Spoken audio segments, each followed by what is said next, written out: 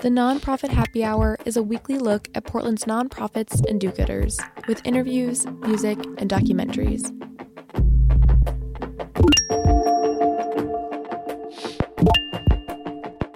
You're listening to the Nonprofit Happy Hour on X-Ray FM, brought to you by the Media Institute for Social Change, a public interest media lab that works to inspire, empower, and engage emerging media producers. Learn more online at MediaMakingChange.org.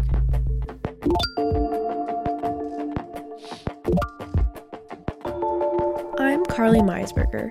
Today, we're talking to Ed Hill, Nicole Hams, and Chuck Smith from the Black Food Sovereignty Coalition, another organization in the Willamette Weeks Gift Guide.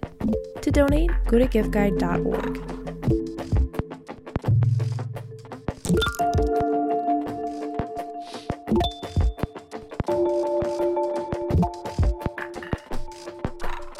This is Phil Bussey. It's the Nonprofit Happy Hour on X-Ray FM. I am joined with two staff members, one board member of Black Food Sovereignty Coalition, and we're going to be talking today about a couple of their programs, Black Futures Farms and Second Garden that's out on Wapato Sauvie Island. Thanks for each of you joining from your separate locations. Yeah, the COVID keeps us apart, but we're here on Zoom together. Thank you. Absolutely. Let's start with Black Futures Farm. So it's a community farm, staffed by volunteers, 2 resident farmers. There's a lot going on. It's a 1 acre, just a little bit over an acre farm. Is that correct? Actually 2.25 total. Okay. At the Learning Garden Laboratory, it's a 17-acre site and almost two and a half acres of land is being managed by Black Futures Farm currently. Okay, and where in town is this? This is out southeast Duke and 30th, so not quite outer southeast. Yeah, that's right at that border, Woodstock. It's 60th and Duke, right at the what's the name of the park there, Chuck? It's Brentwood Park. The Brentwood Park, yes. And how did your organization get a lease or an opportunity to plant and work and be there?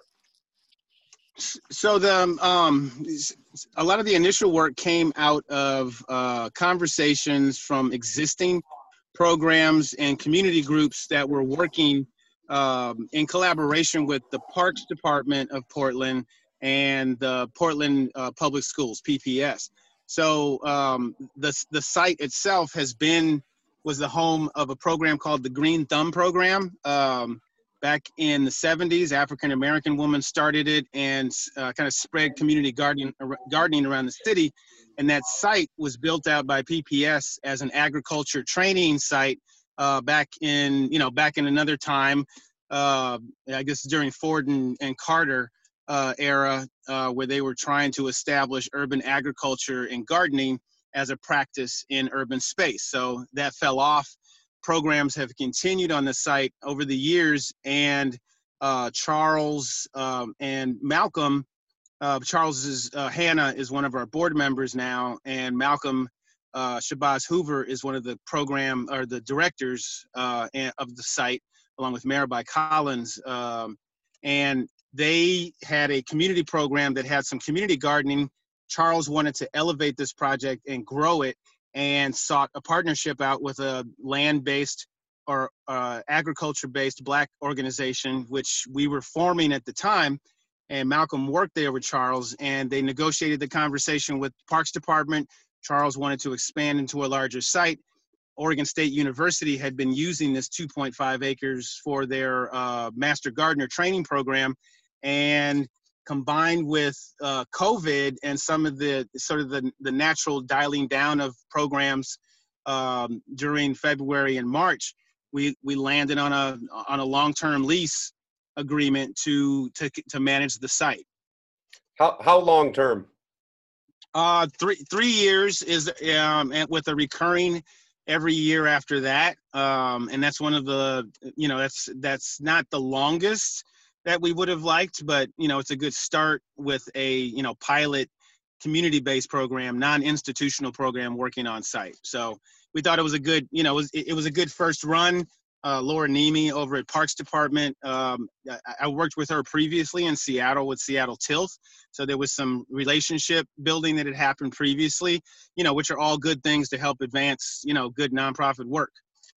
So Black Future Farm you're growing a lot. I mean, peas, beans, lettuce, tomatoes, potatoes, onions, corn, radishes, fruit trees. It's a crowded garden. On 2.5 acres, not so much. And luckily, the place has been managed. Like I said, the master gardeners were there previously for, 20 years.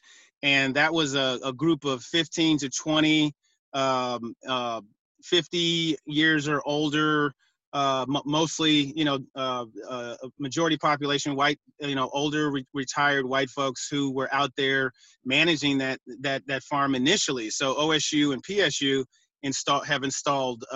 It's a more biodynamic or permacultural approach to organic gardening and farming, in that there are a multitude and layers of edible plants there, and herbaceous buffers, and there's a lot of soil work there that makes a small compact. It presents the best practices for how to take a small space and grow and cultivate in an organic way the things that people need in community for food. Yeah, and so a garden can have a lot of different purposes, and you've talked about a teaching garden. There's a CSA. What's the purpose of this garden, if there's a primary purpose to it, and what are some of the other functions? I think the primary purpose, as with the organization, is to demonstrate that a community farm that has farmers on it within urban space can properly and sustainably manage lands organically and promote the consumption and sale, marketing of healthy food products and value added products that come from food. With our case, and with Black Futures Farm and with Black Food Sovereignty Coalition, we focus our work on Black people and Black identified people from the African diaspora, people from Africa. That's the focus of our work, just like NEA is focused on indigenous and tribal nation people, just like Hacienda is focused on indigenous, Latinx, and Central American, South American folks. We are demonstrating what this looks like, where there hasn't been a demonstration at this scale of what it looks like for Black and African people to do this work. Let me take that a little bit more specifically then, and I want to ask Nicole Hams and Chuck Smith, how did each of you get an interest in gardening, and then how did you come into this organization? Would you like to go first, Chuck? Sure. Well, thank you for doing that. So prior to this work here, I was working in a culturally specific organization. As part of my work, my background's in social work. I was looking at how to help young families develop a holistic and comprehensive way of thinking about their health. So we worked with doulas to help young pregnant women and families in the early stages of life, but also looking at how nutrition builds into that. So we started a program at the time called Cultivating Culture, and helping people connect to their cultural roots of farming and growing food, eating healthy food, setting the tone for their children at the same time. And we actually met and worked with Mudbone Grown Farms and Art and Shantae Johnson back in the middle 2015s or so. And from there, just kind of worked my way into working with them and the Black Food Sovereignty. It was the council at the time, and we transitioned into coalition at that point and just kind of built from that spot. So my background is more around program development and community connections We have a Grandma's Hands project where we connect grandmothers showing how to cook traditional foods and then setting the tone and working with their children and grandchildren on passing those traditions down to others. And as part of that program, taking vegetables or foods grown at the garden as well? You bet. So we work with Black farmers to source as many things as we can in producing the recipes, as well as providing people samples of different kinds of foods they can be eating and how to cook them. Great. And Nicole, you're the newest board member. What and you are coming at, well, I'll let you answer this, but you are a PhD. You have your PhD from Oregon State. You're deep into this. You're deep into the knowledge of this. Yes and no, actually. My PhD is in biophysics. And as a day job, I'm a research scientist for the U.S. Fish and Wildlife Service. I'm a fish biologist.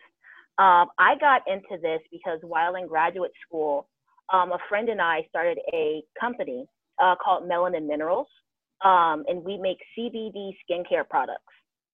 And through this company, we were able to go to the Back to the Root conference that was first hosted at OSU and later hosted in Portland last year. But through this conference, I actually met Eddie. And in talking to him, I was really interested in the fact that this conference was put together for Black growers. And, as a minority, even though my background is not in it, as a minority in natural resources, conservation, agriculture, you don't really see Black faces. So my interest was in program development. And I felt that my background in reviewing grants for the USDA would be really helpful in trying to bring in money and grants to help with this organization. When I first started with Black Food Sovereignty Coalition, I was actually at Black Futures Farms working with Malcolm. And I recognized the need for not only more forms of color, but the ability to grow your food and get it to market if you desire. And so when I kind of met Malcolm at the same time, I was in the process of purchasing a house, and we ended up buying a house on just under 4 acres. So that's decent space. And so ideally I would like to be able to lease some of my land out to the Black Food Sovereignty Coalition, or at least put some type of large garden on my land to be able to grow food, and then again, provide it to areas in Portland that are essentially food deserts where you don't have the option for decent fresh produce that's organically grown if you choose to do so. Now, Nicole, you mentioned a couple of things I want to pick up on. One, you mentioned that you originally came to the organization at the Back to the Roots conference. Can you tell me more about what that is and who is it that's at the Back to the Roots conference? You're talking to us. It's the Black Food Sovereignty Coalition. That's, from my understanding, that's kind of their conference they put together for Black growers in the Pacific Northwest to come together and share our ideas. And I believe, we also had folks come from the East Coast, especially this last year. We had some great keynote speakers. And I see Eddie pop in. I'll let him explain more to you about that. Yeah, thanks, Nicole. This is our second year of Back to the Root, or this was our second year, and we're going into our third year now for 2021. But that was, again, I have a food systems background. I've been farming in the Northwest since '95, and not the best farmer, but I'm a really good community developer and organizer. I'm an urban planner is my trade, urban planning and design. And have always kept the need to, or the goal was to capture our information and capture data. And I've watched a lot of wonderful examples back east of Black farmer conferences. Down south, there's some strong organizations and nonprofits in the Midwest, the Northeast Soul Fire, and then the SAFON and the Southern Black Farmers Association and organic farmers. So I just, I brought that here and pushed it and found folks who were interested in that. And OSU chimed in our first year. of Back to the Root was to gather folks and just get people together of color, focusing on Black and Indigenous people, to come together and find out who's even here doing the work. So it was really about doing a survey, working with Dean Jackson up in Tacoma with Hugs Gardens, and working with folks up in Seattle who've been doing this work after I left in Seattle, Black farmers, African farmers, Indigenous farmers, and fisher folk. So this building of a community has been a 25-year effort that started to culminate finally and grow through the use of the conference as a tool to convene. Let's take, we're going to take a quick music break here. Does one of you want to throw out a song that you've been listening to lately, or even a song that, if possible, captures the spirit of the organization? Grandma's Hands.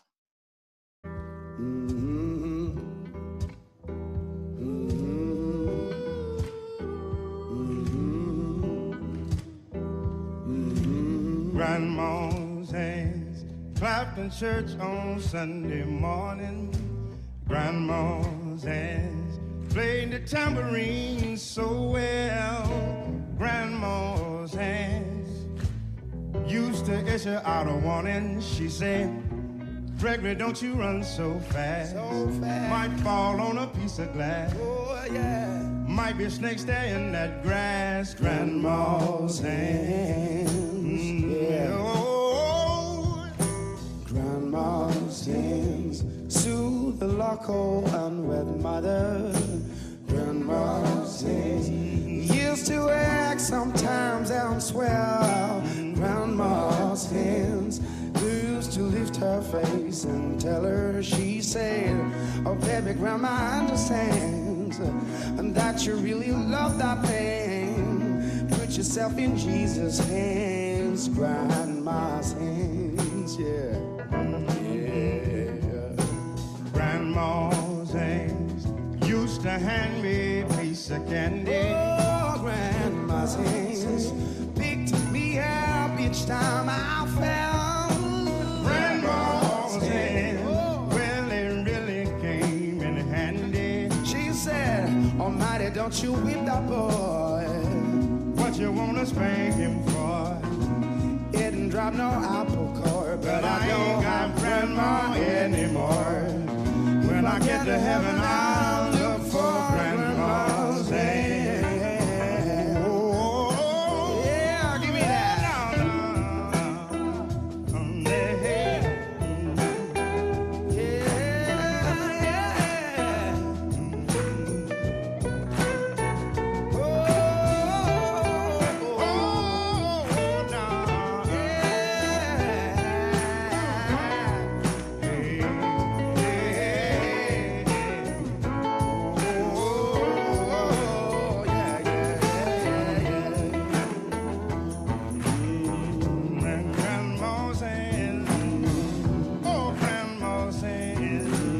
Wonderful soothing hand, grandma.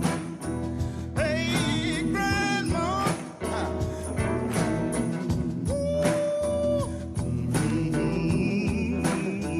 Grandma's hand.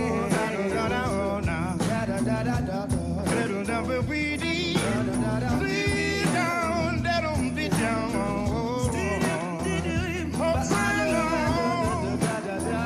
I'm calling your name.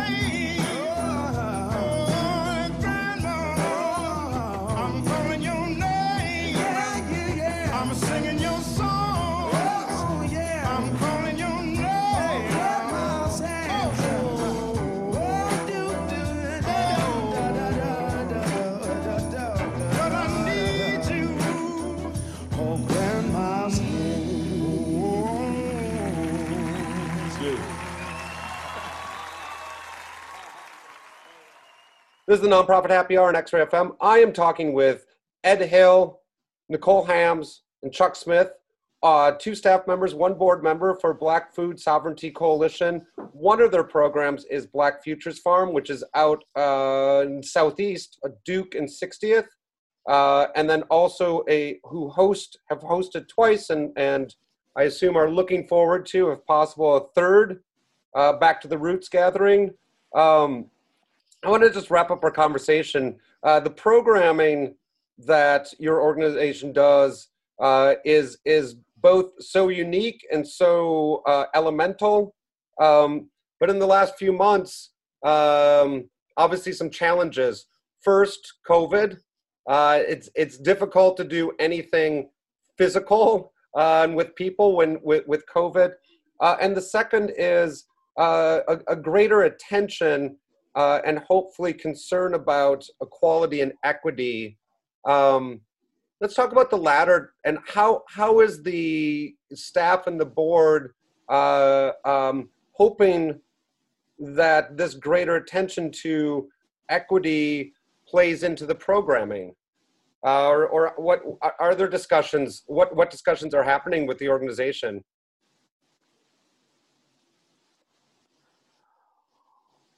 Well, I'll jump in and let Nicole get warmed up on this one. So equity is kind of built into the history and tradition of the Black experience in America. So everything we're doing has some impact on equity.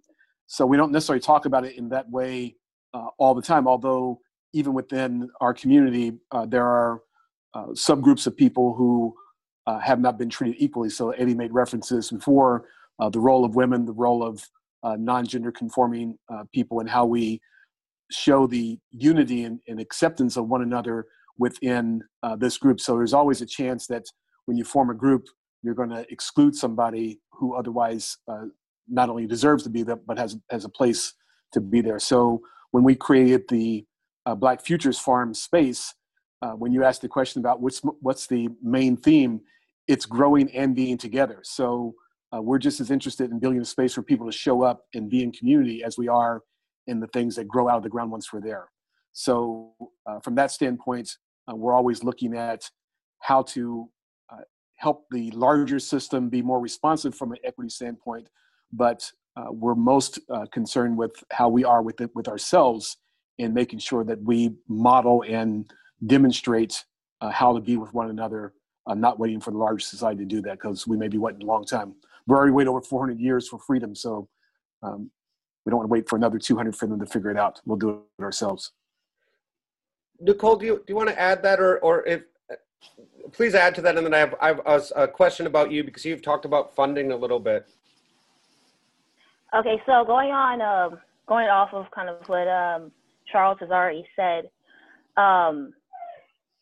in our space, we look to have people who look like us. And out of that, we get a wide variety of people, of essentially Black people. Right now, what we see at least from my perspective, the Black Future Farms are people of color who either have agricultural experience or are interested in natural resources. What I like particularly about the Black Futures Farms is it's in an area of Portland where, for the most part, you don't see agriculture, especially not for people of color. And so what I hope to see from that farm is not only pulling in people who obviously know the advantages of being able to grow your own food, know how to grow your own food, and being in charge of a space where you can grow your own food, not just like coming there and, being told what to do by essentially white people, but it's a Black-owned thing, is attracting other people of color who otherwise would not venture out into a rural area to learn these things. So I really like the potential for Black Future Farms and other farms that the Black Food Sovereignty Coalition are leasing to bring other inner city people out and show them, hey, here's how you can use your space. You may not be able to be in control of much, but like what little space you have, here's how you can optimize it to bring yourself a little bit more independence. And then you said you had a question regarding grant writing or yeah, I want to talk about it. And whenever you talk about money, it can be a crass conversation, so I apologize if this comes off crass, but I'm wondering if any of the discussions about equity is benefiting Black Food Sovereignty Coalition in terms of money? I hear so much talk about, Bank of America is pledging millions of dollars to promote equity. Black Futures Farm is one of these programs that sounds so deserving of that, because that's the work that you're doing is towards equity. Is that translating into actual grants or financial support yet? For what I can tell, in some way, yes. And I'll let Charles probably expand upon that, simply because I've not been on the board long enough to see this. What I will say is, from my experience with dealing with reviewing grants for the USDA, generally you review grants by a panel, and the people on that panel have to be interested in equity. Not only that, you can sit on a panel, you're reviewing the same type of grants. Each year the panel changes. And each year that panel,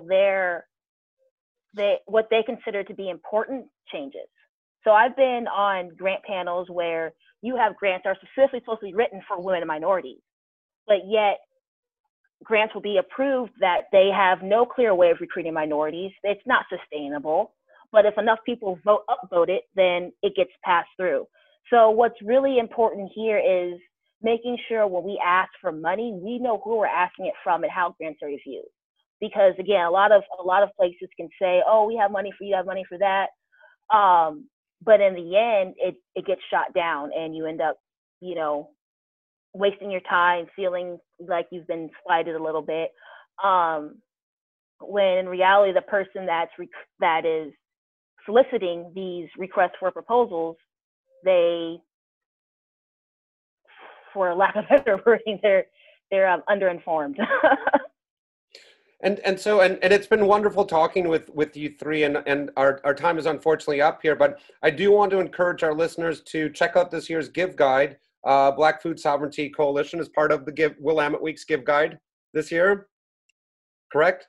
That's correct. And I do want to say a thank you to people who have donated. We've had some small and large donors, and we appreciate all of them equally, both who give through the Give Guide and those who just go right to our website and make a contribution. So I've had some small farmers who only have made maybe a few dollars profit, and they send that check and say they want to support. So the good hearts of allies are definitely appreciated, as well as how we as Black people invest in ourselves. And at some point, maybe the philanthropy establishment changed itself. There is work going on, so I do want to recognize that equity is becoming more important to those who are giving funds. But in the long run, if others from the outside the community don't step up, that's okay. We'll step up for ourselves. That's what Black Food Sovereignty is all about. Thank you all. Thank you for taking the time, and thanks for the wonderful work that you all are doing.